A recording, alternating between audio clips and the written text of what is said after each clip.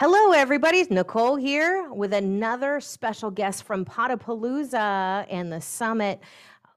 This is 360 Wisdom Speaks, and we are just blessed to have these super guests here through Potapalooza that we are meeting and greeting with, and all these energetic healers and people in business with a heart. And today I have Michelle Benyo, and she is a mama too and a certified grief recovery specialist. Welcome, Michelle. Thank you, Nicole. I'm happy to be here. Well, we're happy to have you. And you know what, Michelle, why don't you share with our audience, the 360 audience, what it is that a grief recovery specialist is and what you do? Okay, happy to do that. I'm actually the founder of Good Grief Parenting, a really specific little area of grief because I was an early childhood parent educator, helping families with young children grow up whole and happy and have good parent-child relationships. And I had two young children of my own. And I had a 4-year-old son and a 15-month-old daughter. And my son was actually diagnosed with cancer. And so I was plunged into this world of raising young children that was a part of early childhood parenting that was totally new to me. And we journeyed that path of childhood cancer for 2.5 years. And then my son died. And through that time, I was working with families. We were navigating this journey together. And my daughter was 3.5 when her brother died. And she said to me, "Mommy, half of me is gone."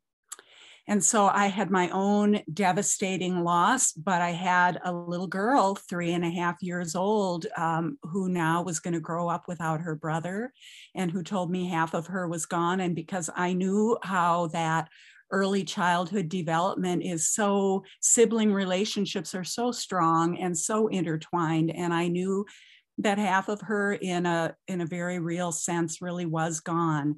And I didn't know how to do that. And so as a result of that experience and me looking down the road at her whole lifetime, and me knowing that I was responsible to help her grow up whole and happy, I found a training through the Grief Recovery Institute that about helping children grieve. I started to learn everything I could about children, very young children grieving, and particularly siblings. And I learned just how much a part of that child's identity that loss and that relationship would continue to be throughout her life. And so I couldn't find the resources I needed at the time. I had to do it myself. And I knew that other parents were going to face that same journey. And as an educator at heart, I needed to create some resources that would help them do that. And so that's why I founded Good Grief Parenting. I help families not just with the loss at the time of the loss, which is devastating enough, but looking at the whole lifetime ahead of a family that has had a loss of dreams after the loss of a child and needs to raise another child without their sibling. So that's the work that I do. That's a lot. That's a lot right there. And you've come through, a long journey and a long road. And for your daughter to say, you know what, Mommy, half of me is gone, what do you say? It's got to have left you just speechless and devastated in that moment.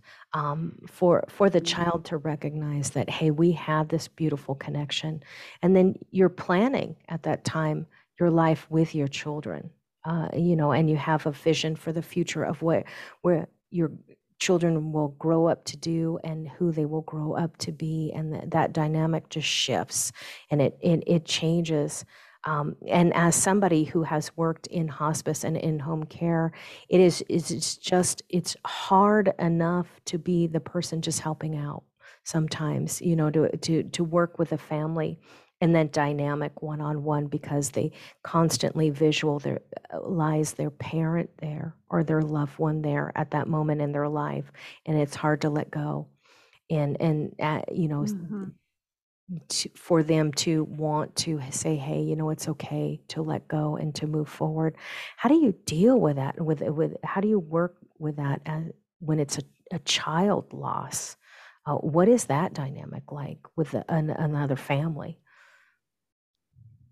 You know, it really is it really is so hard, because the loss of a young child is the loss of future. It's the loss of potential. It is that loss of dreams. And so, you know, when I lost my son, I had, just prior to that, before he was diagnosed, felt like I had the perfect family. I had a big brother and a little sister, and they were, you know, the best of friends. And then that was just torn apart. And it is hard to see a new future.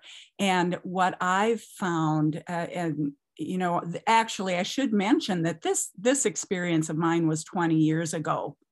So my 3.5-year-old is now 25, and I've raised her through all of that. And I needed to take the time to travel that whole journey before I could really step into other people's journeys. And so now there are Facebook groups, and there are plenty of places where people get together and share their stories. And what I find, and those things didn't exist for me 20 years ago, but what I find is the heartbreak and the inability to move forward that so many families have. And so what I really want to offer is that hope and that optimism and that confidence that, yes, you've lost these dreams, and we don't want to let go of them, because we want to hang on to what we have of that child. We don't have a whole lot of them. We want to hang on to what we had. But you can live forward and still carry the memory of the child that you lost, and have a good, full life with bright possibilities for that child that has yet to grow up, and for you as a parent that still does have a future, even though it's not the one that you were dreamed of. And so what I want to bring to families is that awareness that grief is such a hard place to be. And when we're in it, we often don't even really believe we can get out of it, but we truly can. And I help them take those steps forward when they're ready, because it's not something you're going to do the moment you've had the loss. You do need to come to terms with it. But yeah, it's very hard, but yet it's necessary with young children, especially for us to see our way forward.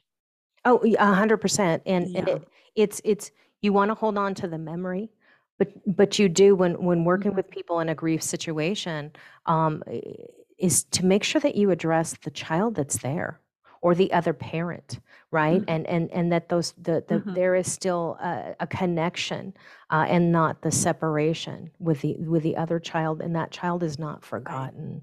And it's so important, because when we care for children, and it's absolutely important, you know, when they're sick, and there's only so much that we can do in that moment, but making sure to recognize the child that's still there, the child that's alive, so they can excel in their life, and they can carry a positive memory of that brother or sister, and going forward into a future, and not regretting that they got put on the back burner at all times.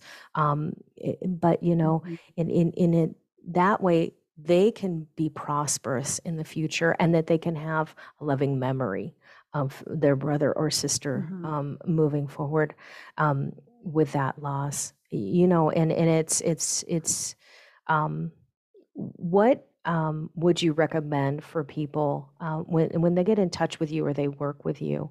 What does that dynamic look like? There are really, I think, my two first messages with a parent that comes to me is because they're coming because they want to know, how do I help this child?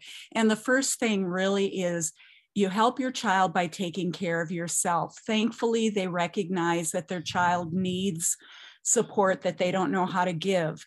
the first step is for them to make sure they're paying attention to their own grief and not putting it on the back burner, because we need to be our best selves as those supporting, loving, caring adults so that we can help children deal with their grief. We need to know how to deal with ours.